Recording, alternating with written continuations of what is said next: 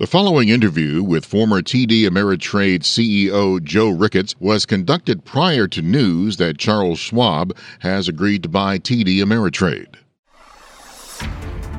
This is Masters in Business with Barry Ritholtz on Bloomberg Radio. This week on the podcast, I have an extra special guest. His name is Joe Ricketts. He is the founder of TD Ameritrade, a $1.3 trillion custodian. Ricketts is an entrepreneur who has built a business over the course of 50 years and is extremely knowledgeable about what it's like to go through all the growing pains. Ultimately, the company goes public in 97 and has been wildly successful. About a decade ago, Ricketts and his family purchased the Chicago Cubs. We talk about that. We talk about politics.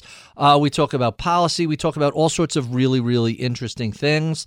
If you are at all interested in, go down the list, online trading, entrepreneurship, building a business, taking chances, embracing risk, I could go on, but rather than me babble, why don't I just say my conversation with Joe Ricketts. This is Masters in Business with Barry Ritholtz on Bloomberg Radio. My special guest this week is Joe Ricketts. He is the founder and former CEO of TD Ameritrade, one of the largest retail custodians in America, with, about $1.3 trillion in assets under custodianship. He bought the Chicago Cubs in 2009, and a few years later, the team won their first World Series in 108 years. Joe Ricketts, welcome to Bloomberg. Thanks, Barry. It's fun to be here. So I was looking forward to having this conversation for a number of reasons, but let's go back to the beginning and start with your career. You were a credit reporter at Dun & Bradstreet. That seems so out of character to everything I know about you. Well, it was critically important to the decisions that governed my direction in life. I really didn't know what I wanted to do for a living, and I had already started a family, so I had to come up with some direction pretty quickly. Time was going by, and you were in college when you already had your first couple of kids, and it's like, Correct. Hey, I better start making some money. That's right. And so I took this job with Dun & Bradstreet, where I went out to all the small towns in southeast Nebraska and southwest Iowa to call on the businesses. So I'd drive into town and I'd just go one business after another with the credit report that I had from the previous year and talk to them about updating it. And I got to meet a lot of interesting people, and I got to meet a lot of people that were really making our country go. Mm-hmm. And the thing that stunned me, or really kind of light that went off, when I was in college, I had a professor of social sciences tell us we were such a great country because of our natural resources. Mm-hmm. And after I got out and into the business world, calling on these merchants, I understood the wealth of this country came out of the brains of these people. They took money out of their own pocket, ideas out of their own heads, and they started a business, a shoe store or a pharmacy or whatever. And they hired people, and they had to satisfy their customers. And so working to satisfy your customer at the same time being able to create wealth was a wonderful idea for me. So I said, that's what I want to do. I want to have my own business. So you go from Dun & Bradstreet to Dean Witter as a stockbroker in 1968, and then the ideas start to gestate in your head. Correct. How did Dean Witter lead to First Omaha in 1975, 7 years later? Well, Dean Witter was a commission job. All the brokers really in the country worked on commissions, and I didn't have any capital to start my own business, so this was as close to having my own business as I could get. And we just happened to become registered. I say we, the other guys in the training class, at a time when a market was at the top, and it went down for the next 5 years, which was a big surprise because it hadn't done that for a long, long time. 66, the Dow kisses 1,000. By 1974, down 57%. Correct. And so how did that impact you as a broker? It was very difficult to make a living as a broker. We had to work very hard all the time, but we were building a client book that would help us in the future. Just about the time when we thought that client book was going to help us make the type of income that we wanted, Right. the idea of negotiated commissions came into the marketplace. The big boom, so the restrictions, the regulations go away. Brokers are deregulated, and you could pretty much charge much, much less than before. So I realized if I call my customer and talk to him about a good idea to invest in, the second conversation was, how much are you going to charge and how little do they want to pay? So we were going to, so it appeared as though we were going to have twice as much in the way of a client book and work twice as hard just to be able to make the same living. So my friend, the guy that became a partner with me, Bob Perlman, and I talked about, why don't we join him? I got to tell you, Barry, we had no idea how to start a brokerage firm. We didn't have any idea whatsoever, except there were two ideas that floated through our minds. Number one was we thought there was a large enough market of people that wanted to buy or sell a stock without any other conversation. They just wanted to place the order. We don't want your recommendation. We don't care what your best of list is. Just execute the trade as cheaply as possible. That's correct. And there was a market. We didn't know how big, but we thought there was. And the cost of trading pre-deregulation was a couple $100 or a couple $100 versus 25. That's really huge. 90% drop is huge, dramatic. The other idea that was important and that proved to be correct was that after the Second World War, we had the GI Bill, and a lot of men and women came back from the war, used the GI Bill to become engineers, pharmacists, and these people were educated well enough to be able to do their own financial planning and be able to make their own decisions. And they were making a nice enough living that there's a little investable cash on the side. Correct. So the market turned out to be quite huge. We just had to find a way to advertise into that market so that we could tell them succinctly what we were doing and make them want to respond to us. So how did first Omaha become eventually Ameritrade and then TD Ameritrade? It's really a long story, but we thought we would be a local business. Mm-hmm. And we found out that we could not exist as a local business. So we advertised in the Midwest edition of the Wall Street Journal. There was a favorite spot on the inside of the back page in those times where all the discount brokers advertised. And so we advertised in that paper with an 800 number. Now, something that was unique to us was that Omaha was the location of Strategic Air Command. Uh-huh. The federal government, the Air Force, paid Northwestern Bell Telephone Company to put in a sophisticated communication system in case there was a hot war. Well, obviously there wasn't. So this communication system was not used.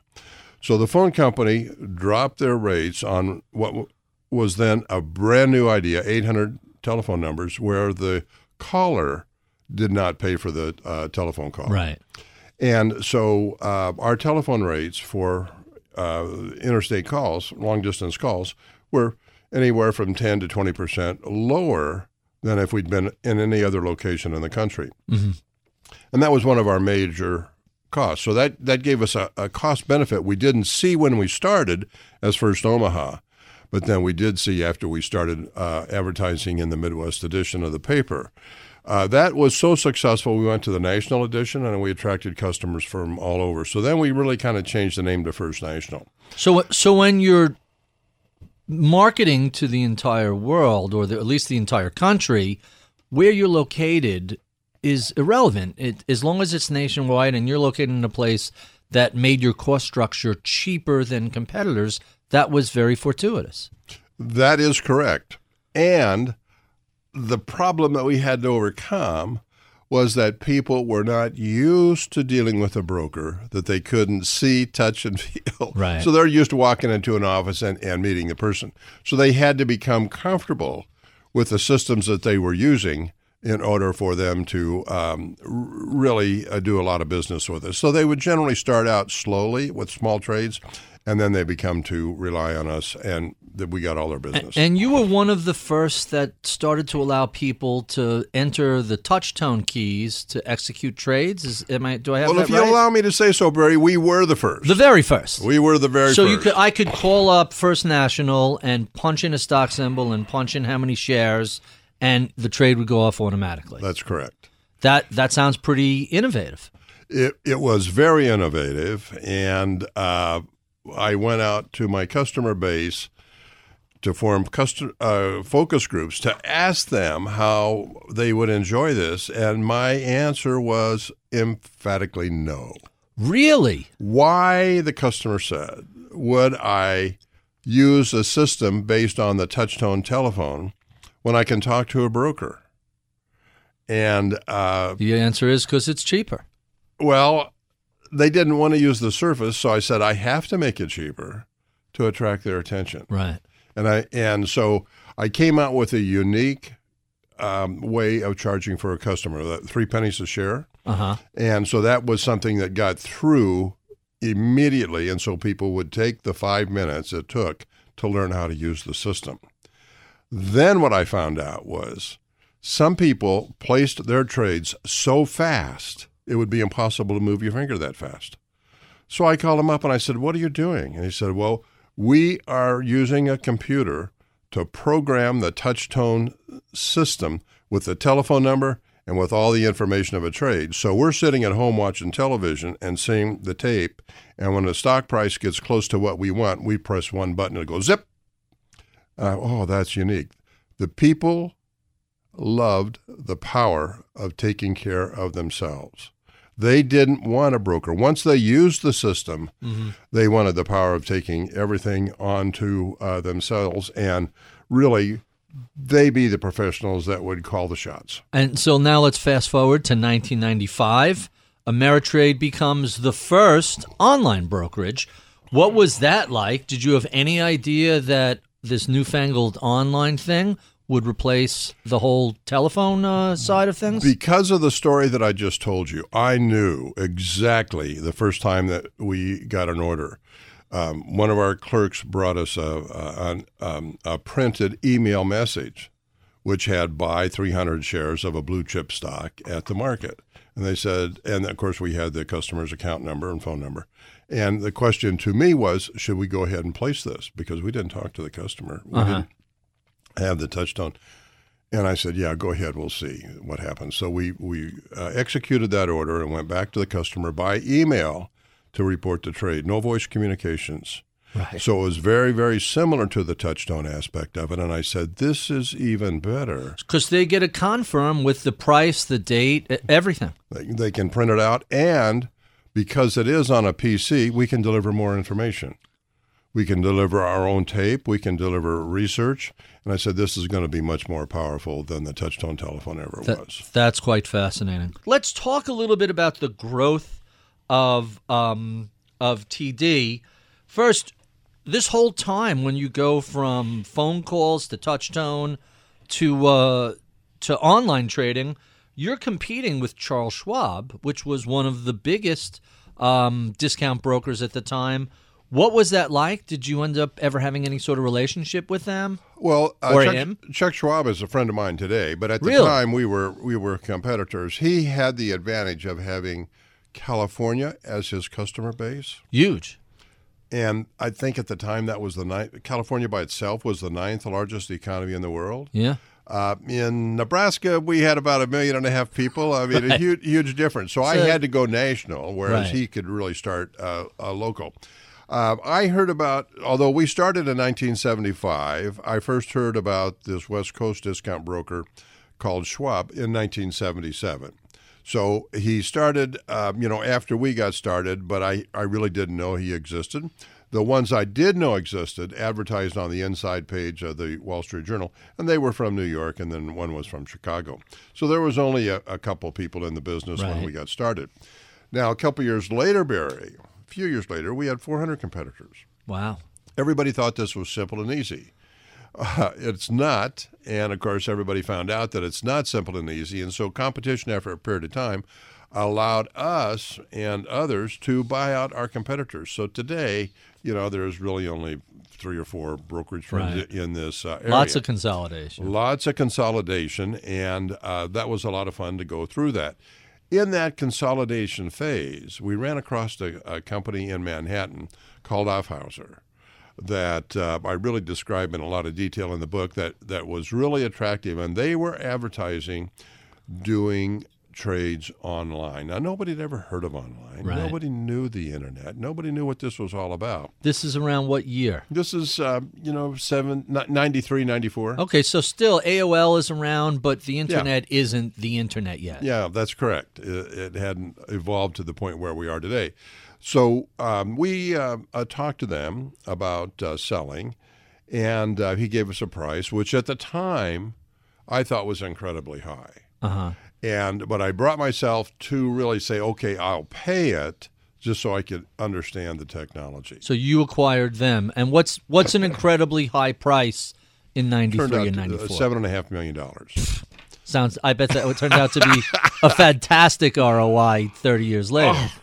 Within 2 years. Yeah. Incredible. We really didn't have any understanding.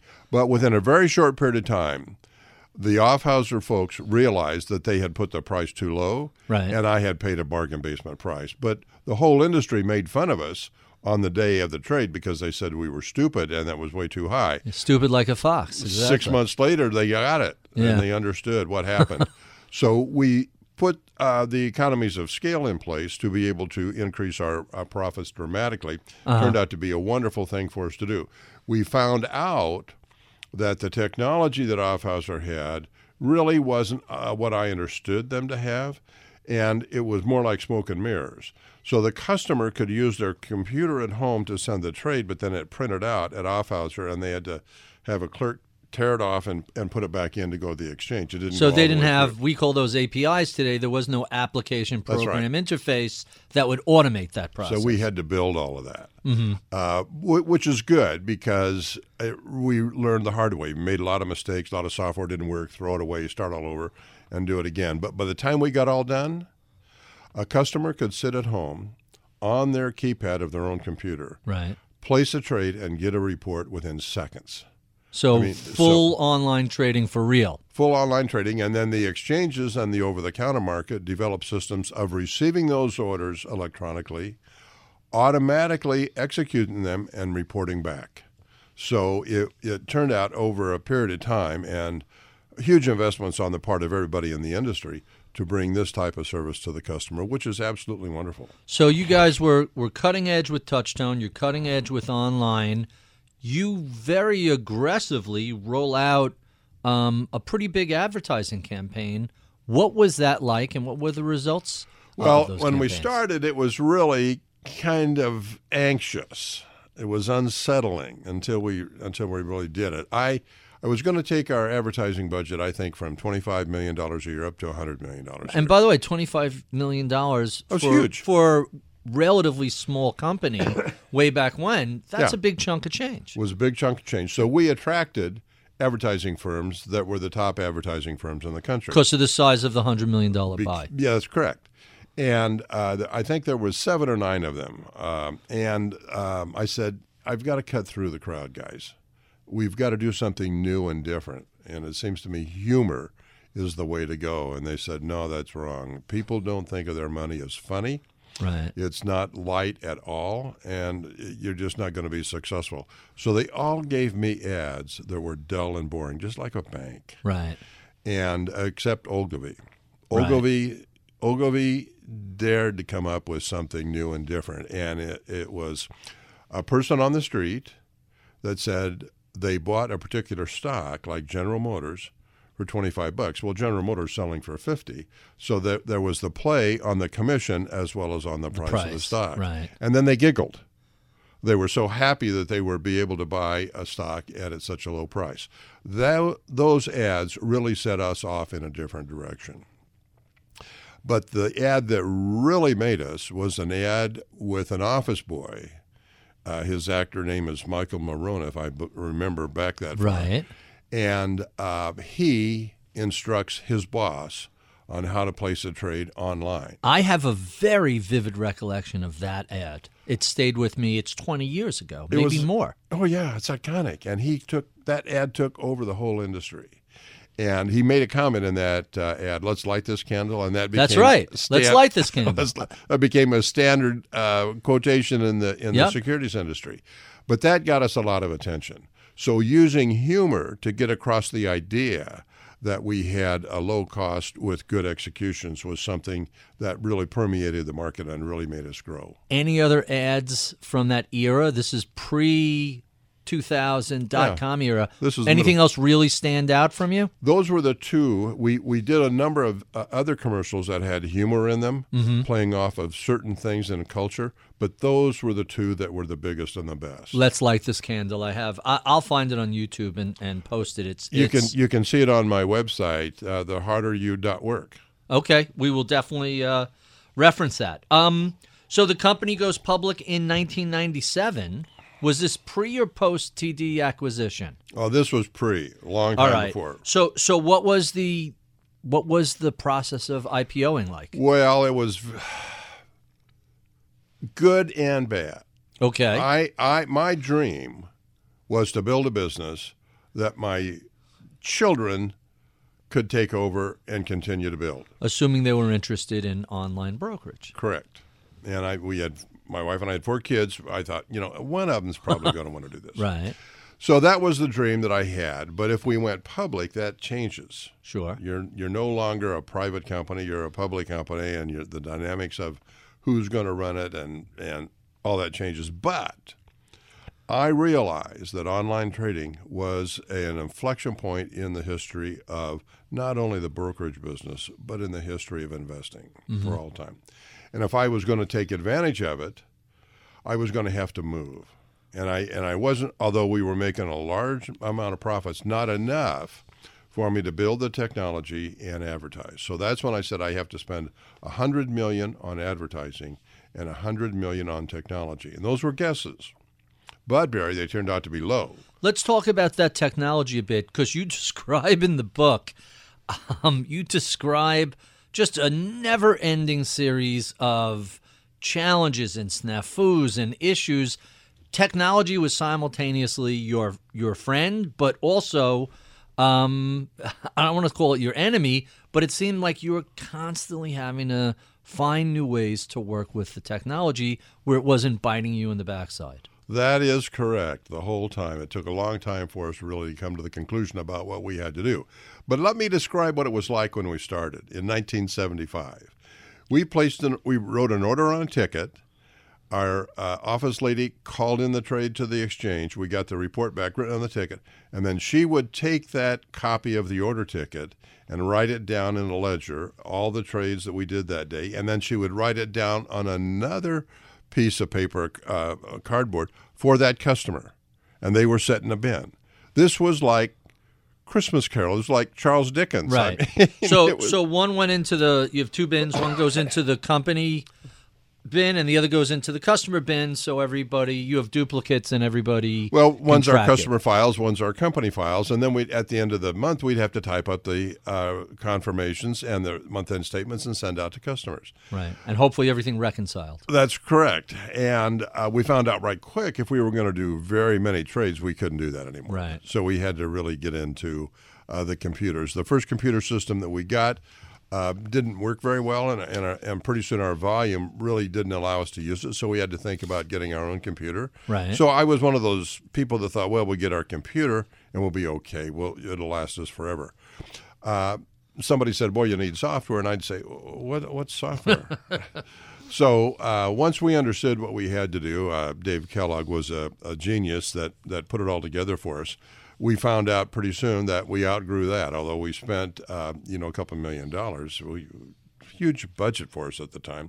We had to do something new and different all the way along.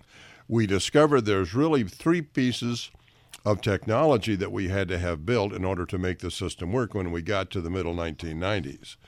The first was our account base and keeping records of all the trades in our customer accounts. Mm-hmm. The second was how the customer places their trade from their computer to our system. And then we had to have a piece of middleware, which would take that trade, send it to the market, come back and put it in our customer account. Right.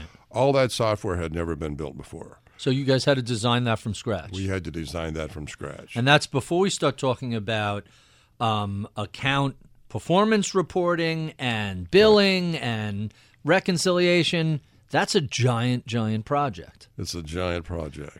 And so there was no off-the-shelf software.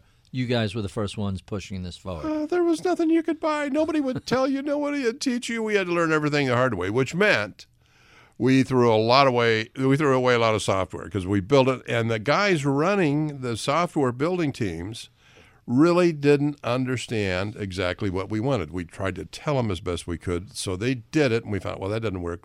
Here's what you have to change. So it was a trial and error method, but at the same time that it was awfully high in anxiety, it was exhilarating because it was, just like you were conquering a new world. And so it was a lot of fun from that point of view. But the anxiety came from you just really didn't know what your costs were going to be.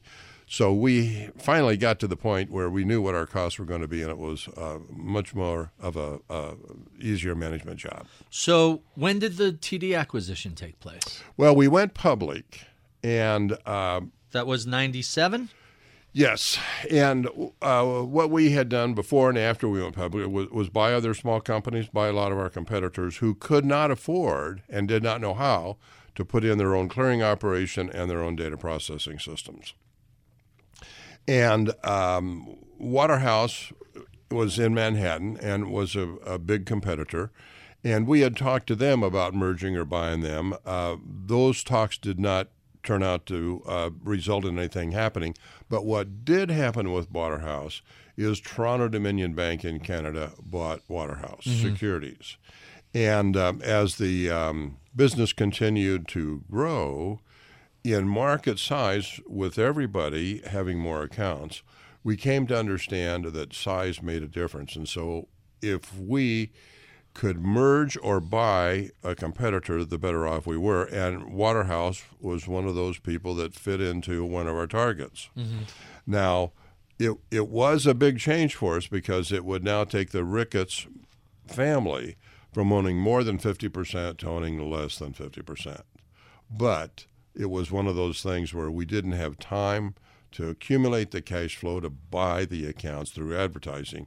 We had to get them all at once. Right. So we merged with the brokerage firm Waterhouse, which came with the ownership of Toronto-Dominion. So now Toronto-Dominion, Canadian Bank, became the largest shareholder of Ameritrade. So that was really a merger, not a straight-up acquisition, and they became the biggest shareholder of Ameritrade. But now you're a smaller owner, but of a much, much bigger pie. That's right. So I had many more dollars, but less ownership. So that's late 90s. Now you're running one of the larger online brokerage firms. What was the experience like of the .com implosion in 2000? Our volume remained relatively steady. So with the technology that we had put in place, we had gotten to the point where our volume could come down, our revenues could come down, and we could still make a profit. Because you continue to reduce your costs by adding more and more technology. Correct. You describe in the book some of the really hilarious, it's hilarious in hindsight, but in the book you describe all these bugs and snafus and issues that keep coming up as you roll out more and more technology, and you're the guy who's saying, no, we need more, we have to get our costs down. Otherwise, we're vulnerable to other discounts from elsewhere. It was either take the risk and try to do that or sell before you ruin the company. So we took the risk and we did it, and knock on wood, it all worked and made us thrive. Let's talk a little bit about this book. Good. You own the Cubs. You're a successful businessman. You don't need the headache of writing a book. Why bother sit down and put all the time and effort into writing a book? There's a couple of reasons. First of all, I'm concerned that the number of new businesses getting started is too low relative to our total economy. So I wanted to encourage entrepreneurs to go ahead and start their business. even though they didn't know all the answers, which I point out in the book, and to let them know it's okay to make a mistake. It's good to make a mistake because you learn from that mistake and you won't repeat it. When we were starting, I told my people, all we have to do is be right 51% of the time. But as I got more experience, I came to understand, no, you could be right only 5% of the time or some small amount, as long as you get rid of your errors quick. It's the magnitude of the mistakes, not necessarily the total number. Right. So there's a quote in the book I really like. Quote, "Business was an act of creativity and courage. Other people didn't seem to see it this way, but to me, business was where life came alive." That's for me. That might be unique to an entrepreneur, but a lot of my time I spent alone, just running thoughts and ideas through my head, and then trying to carry them out. What if I did this? Where would it go? What would happen? And I'd carry it 5 or 6 steps into the future, and then find a problem, and I'd have to come back and restart all over again. That to me was very exhilarating. It's again like the artist. You put something on the paper. If you don't like that particular color or hue, you kind of change it. And then to take it to implementation was more exhilarating, and to see it work was heaven.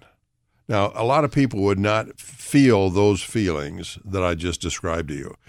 Maybe just an entrepreneur, but it took me back to my childhood days when I saw my dad and all of the people that he worked with, the electricians and the plumbers that had their own business.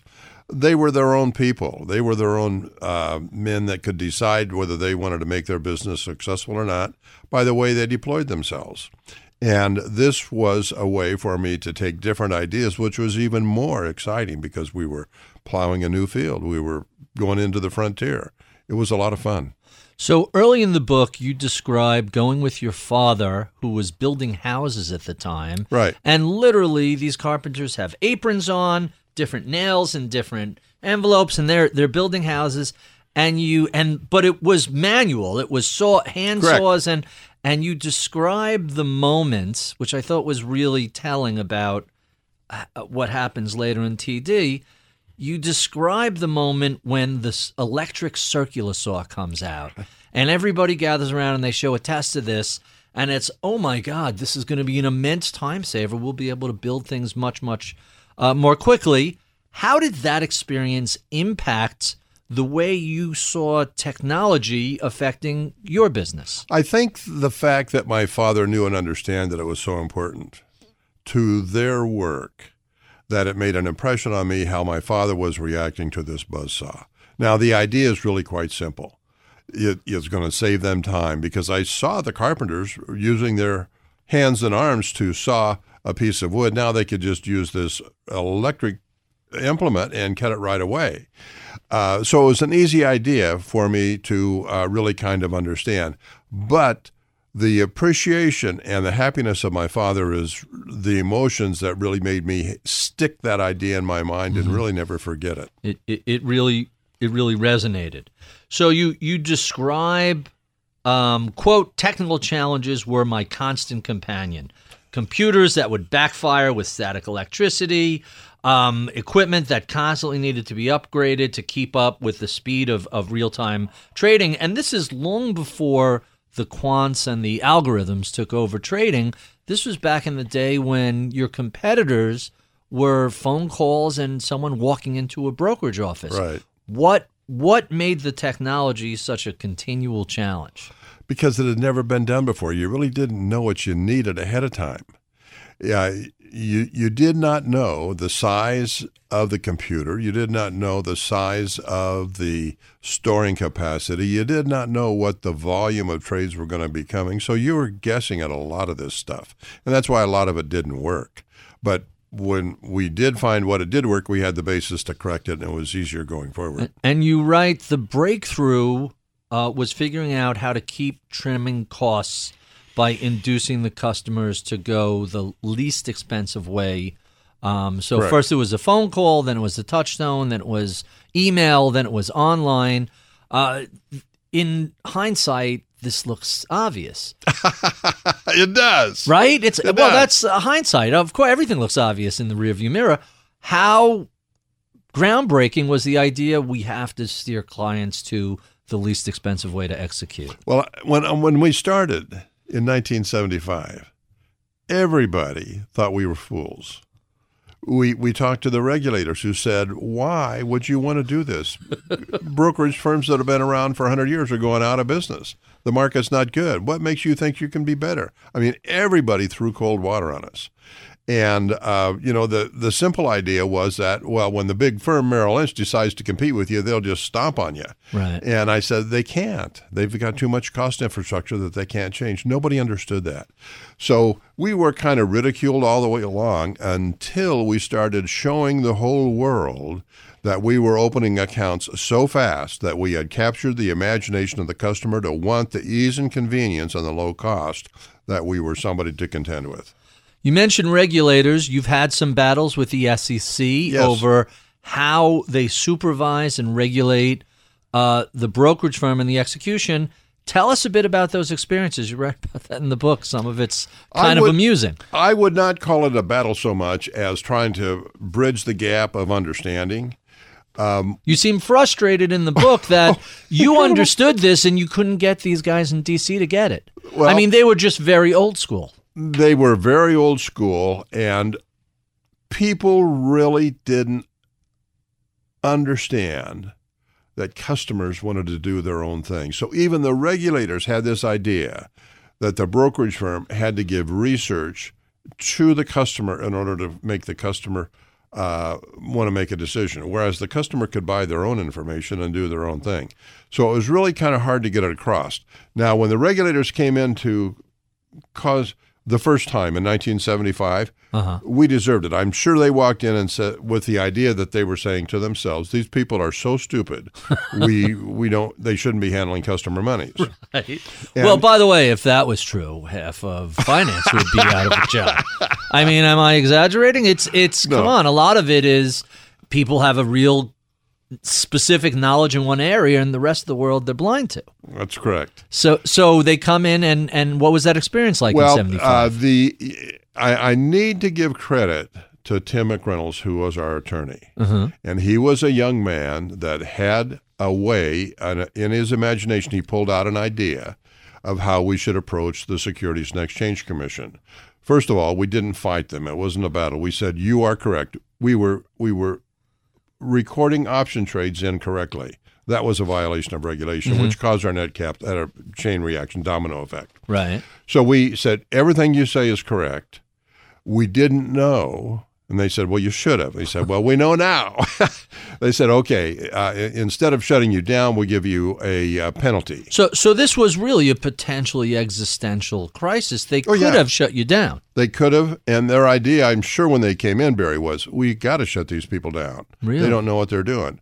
Well, once we proved to them that we were honest, that we were not shills, that we were doing something that the customer wanted, that the investment public wanted, and that we could change this record-keeping system so simply and so easily, right, they said, well, we'll just give you a fine. How big a fine was that? The dollars were not large. I can't remember. It was a small amount because we didn't have dollars. Right. But they said you have to stop advertising. You have to close your office in Lincoln, Nebraska, and Chicago, Illinois. And you cannot advertise for a long time until you get your books and records under control. I had to be out of the office for, I think, a month. I could not be around to manage things.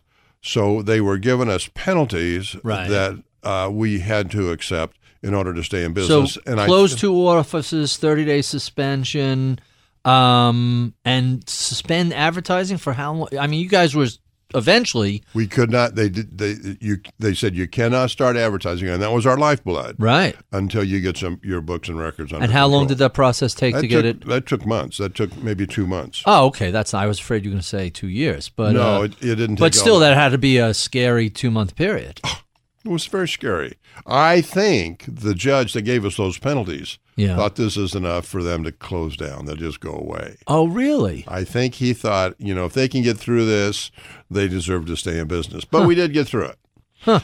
And but we came out of that as friends with the regulators because they understood that we were trying to do something good for the industry, which they did not understand when they walked in our door the first time. Quite fascinating. My special guest today is Joe Ricketts. He is the founder and former CEO of TD Ameritrade. He is also the owner of the Chicago Cubs, although really it's more accurate to say your family trust is the owner of the Cubs. My kids own the Cubs. Your kids own the Cubs. But that's a nice present to the kids. You're the one who bought the. It was a combination of, if I'm doing this off the top of my head, $900 million in 2009, right in the middle of the crisis, right? Right. The kids put up a couple $100 million. You put up the slight majority. Is that right? My kids put up about $250 million, and my wife loaned them a bunch of money. I think a couple $100 million.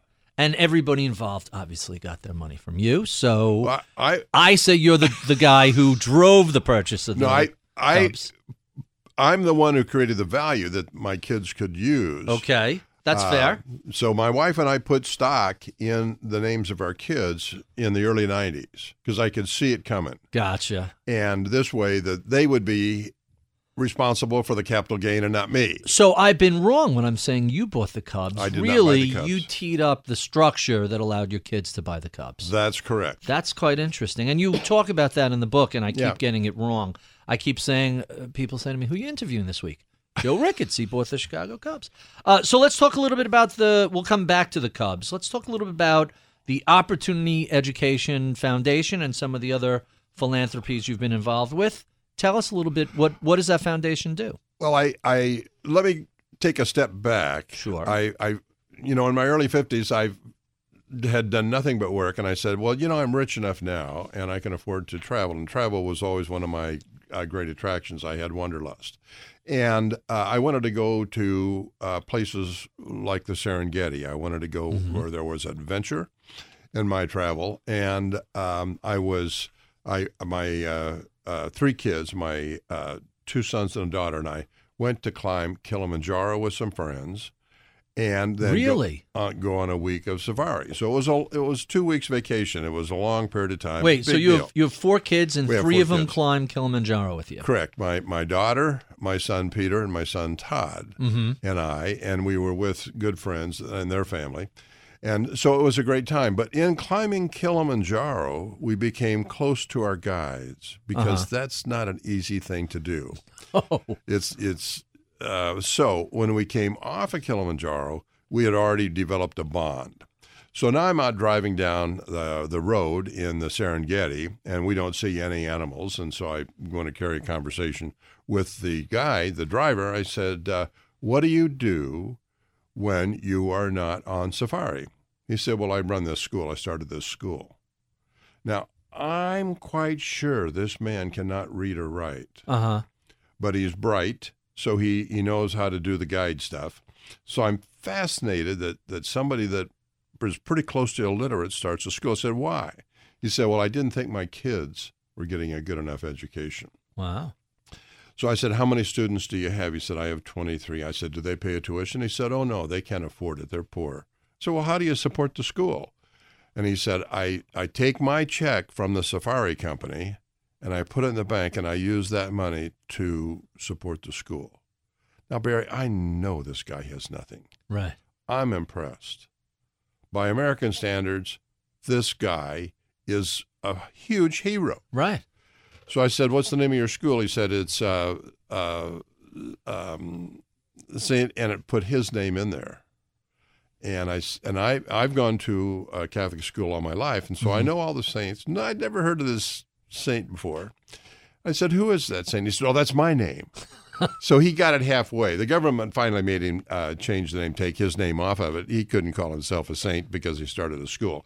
But I said, hey, we had talked enough about it that I was really fascinated. I said, can we go see your school when we go back to Arusha before we get on the plane? And he said, oh, I'd be happy to have you come. So I said, well, let's go back to camp and talk to the rest of the people on the trip. And they all wanted to go. So we went to see his school. Now, the school was a cement platform. Right. Concrete brick walls with a tin roof. Right. It's equatorial, so they didn't have to worry about cold. Right. No snow and not a small rainy season. And there wasn't anything in the room. There were nothing on the walls. There was no books. There was no pencils. There was no paper. There were 3 volunteer adults that taught the kids ABCs and poems and things of that sort. So they were working really, really hard to give their kids a little bit of an education. So I said to, his name was Shengi Wilson, I said, Shengi, I tell you what I'll do. They had electricity, no running water, but they had electricity. I'll buy you a TV, and when I go back to the United States, I will send you DVDs of programs that our kids see before they go to school, like Sesame Street and Mr. Rogers and things of that sort. So we did that. Then I went back a year later. Now he's got 47 students. Right. And they're all paying a little bit. Mm-hmm. So when he had that TV and the DVD player and showed what happens in America, there was a lot more interest from the neighborhood. And that really kind of grew. The next school wanted it, and the next school wanted it. So we really started taking on one grade every year. And I went back to America. I was familiar with making commercials. We hired a studio. I put in a teacher and students, and we filmed teachers giving educational courses, math and science and things. So of that now sort. they can learn how to instruct the kids off of The DVDs. Uh-huh. Became very popular. But when we got to secondary education, the 9th grade, this guy, Steve Jobs, came along with new ideas of how you use technology. Sure. So we said, we're going to use that new technology. And in fact, we're going to stop assisting the schools. We're going to build the education programs into the iPad. Uh-huh. And then we can give the iPads to the schools and the students, and they can learn the same way kids in the United States learn. So that's how we got started off on the education system. And how large has that scaled up to be? For primary grades, we're at about 1,750 schools Wow. with thousands of students. 1,750 schools? Schools. And that's all in Africa, or is that? 11 countries. 3 of them are in Asia, India, Sri Lanka, and Kathmandu. Right. And then the rest of them are in the various countries in Africa. But the education department of the government of Tanzania saw what we were doing, and they loved it. So they really kind of have sponsored us to be able to expand the secondary education schools in Tanzania. And so that's what we're concentrating on right now. So we have about 40 high schools in Tanzania, and we add more every year to our system of education, and it is changing their life significantly. I can imagine. Now, it's worked so well in Africa, I said, we ought to try it in the United States. So I've got 2 schools in the United States, one in Santa Rosa, California, and the other one in Omaha, Nebraska. How did the school survive the most recent fire up in Santa Rosa? Oh, not well. I mean, well. No, some of the kids, their homes were burnt. They had to relocate. They had to be out of school for a long time.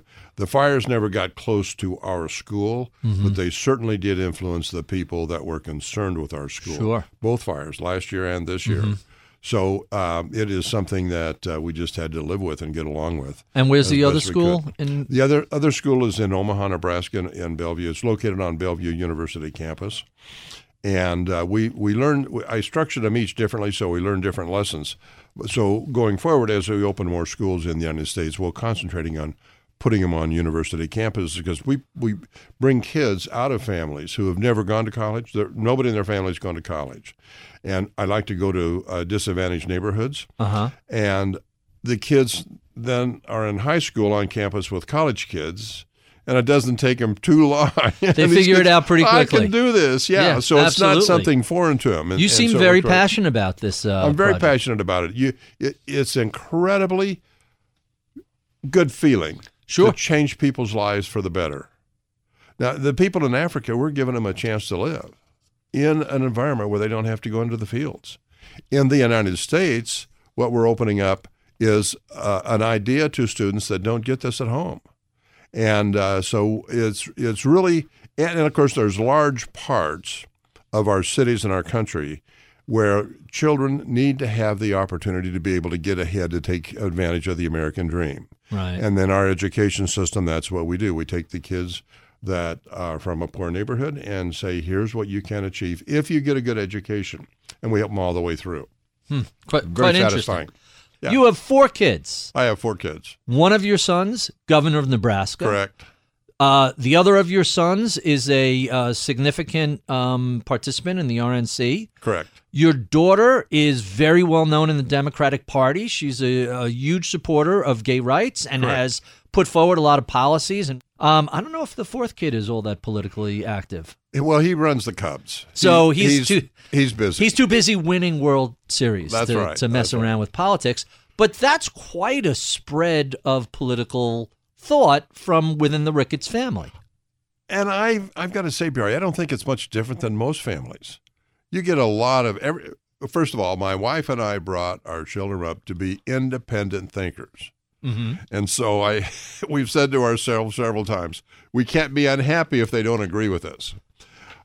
So even among the 3 boys that are conservative, they don't agree on the individual aspects of conservative. Sure. So there's a lot of disagreement, regardless of which party or what ideology you may want to follow.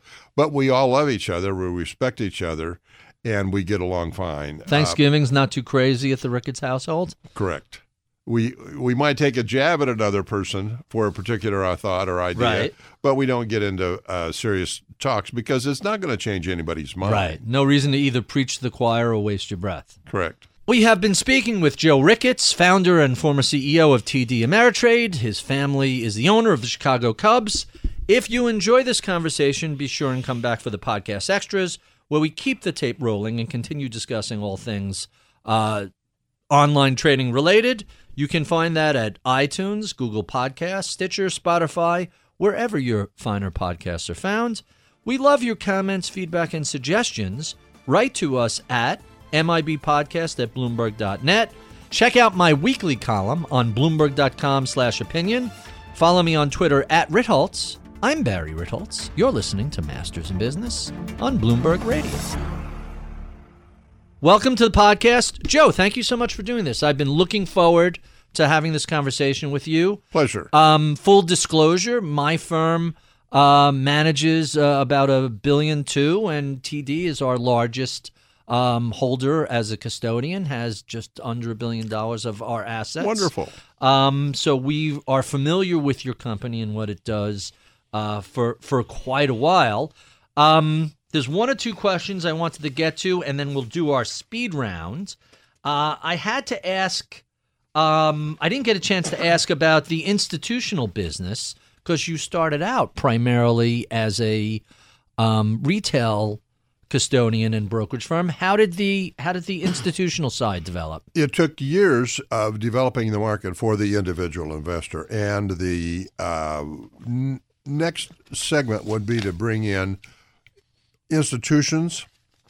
Mm-hmm. These would not be the huge institutions that we know of, but financial planners that have their own businesses and do the execution and clearing for these firms. And that's just something that really didn't excite me too much. So I brought in other people to go down that road. And that's about the time that I retired as CEO and became chairman of the board and figured this is the time in my life when I really kind of deserve to do fun things. And I found out the most fun thing to do was work. But anyway, after a while, I relinquished the chairman position. So I saw a lot of my friends start their own businesses, become very successful, sell them, and one day they're busy and the next day they're not. They turned out to be very unhappy. Right. So I kind of paced myself to do it in pieces. So I was even ready to get off the board when I did. That was 2011, something like that? Yes. So I haven't been on the board for almost 10 years, and I've been out of management for almost 20 years. Mm-hmm. But I still own a large part of the stock. I think I own 7% of the stock that's out there. So let's jump to our speed round because I know we have to let you go eventually. Go as long as short as you want with these questions. They're designed to kind of fill in some blanks about your personality. Tell us the first car you owned, year, make, and model. It was a Studebaker. Really? Oh, yeah. It was the 1940s, and it was a 4-door. The ugliest car you could buy. I was going to say they are not pretty cars. They are not pretty cars, but I think we paid all of $18 to buy that car. $18. Yeah, this was back in the 1950s. Would you be insulted if I told you overpaid? I don't think so. So, what's the most important thing people don't know about Joe Ricketts? That I don't know what that might be. You're kind of an open book, right? I'm very open. So there's really no secrets that I know of that I could say that people don't know about. Everybody knows I have a website. I bare my soul.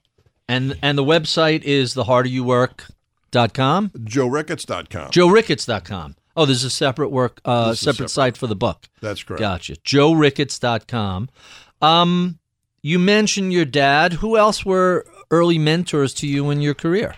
A lot of the people in Nebraska City seemed to take an interest in me. All of my former employers, the Boy Scout leader, friends of the family, all of those people that I saw doing their own thing, having their own business, having their own interest, all of those people were important to me to let me know that really you determine what your life is by what you do and not what other people are going to be able to help you with. So I learned independence. That's very Midwestern bedrock values.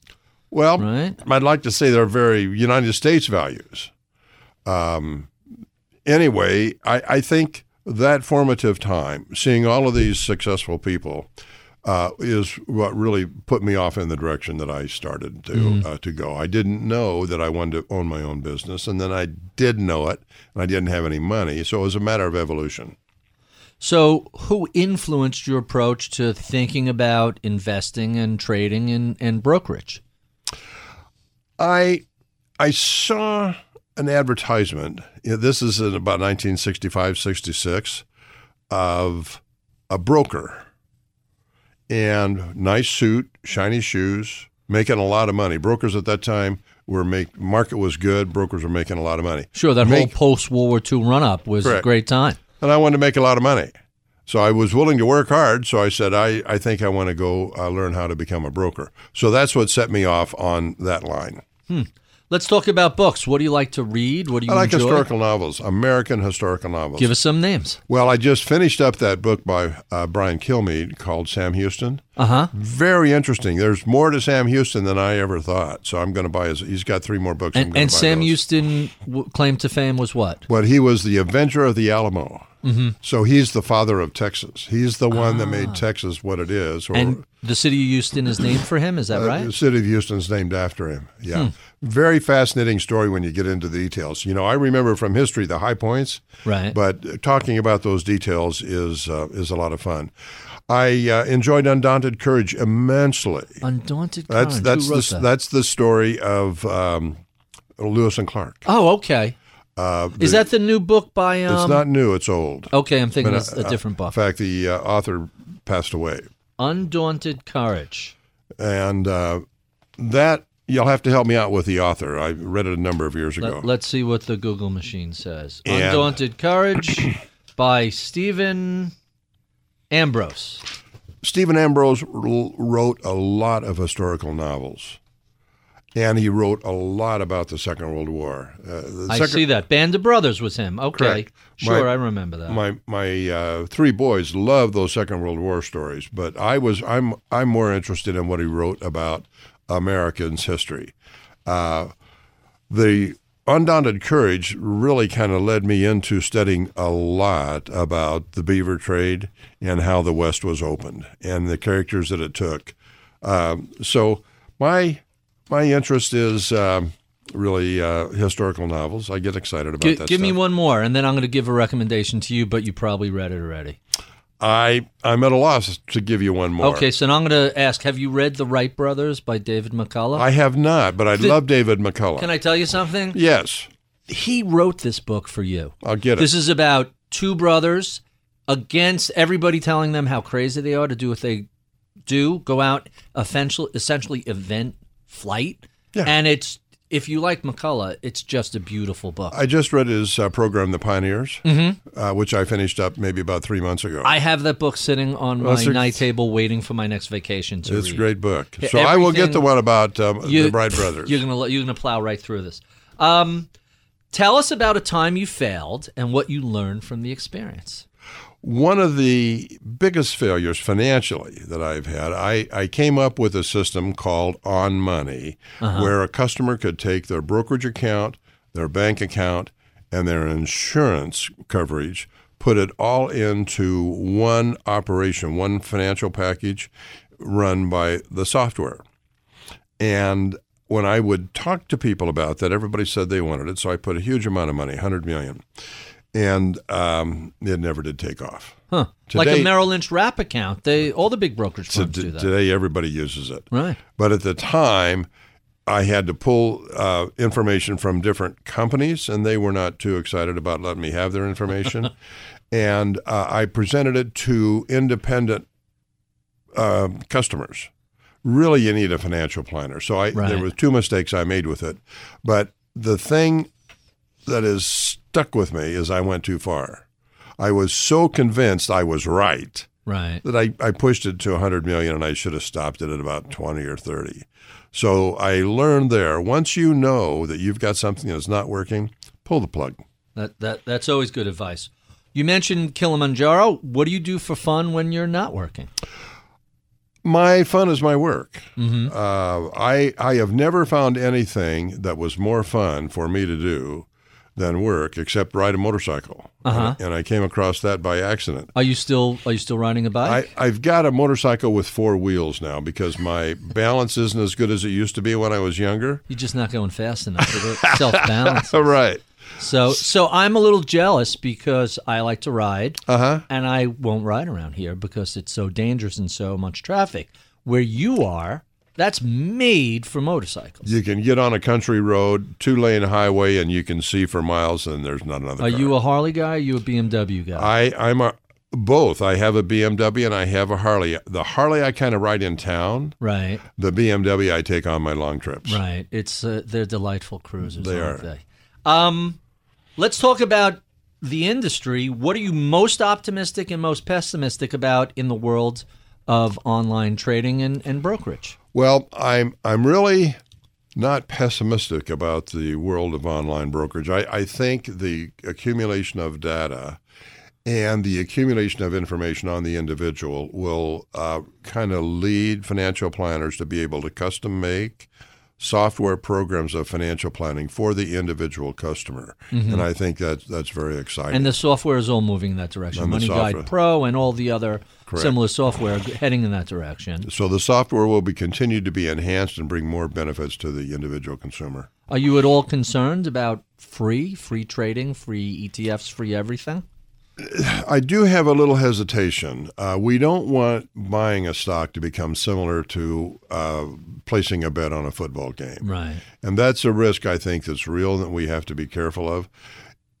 The reality is the difference between absolutely free and paying $5. Right. There's no change in utility. It's exactly a psychological friction that forces people to think about it. So if we can keep people's buying of stocks for free, for no commissions, off into a professional area so that it doesn't become a Las Vegas gambling space, we're fine. But we don't know that yet. That's got to play out. And our final 2 questions. What sort of advice would you give to a recent college graduate beginning their career that was interested in pursuing a career in finance? The first thing I'd do is say, go off by yourself onto the mountain for a couple of days. And just be by yourself and think about what you want to do in your heart, in your psyche. What is the thing that makes your life worthwhile? Then after you've come to that answer, see how you can fit it into a money-making aspect to allow you to live the lifestyle that you want. And it may not be finance. People may say, well, I want finance because I can make good wages. But they may find out, I want to play the piano. Right. They'll be happier playing the piano, even though they probably won't make as much money. Interesting. And what do you know about the world of trading and investing today that you wish you knew 50 years ago when you were first getting started? I am quite happy with finding a good company and buying it. That's the Graham and Dodd idea, and not trading all the time.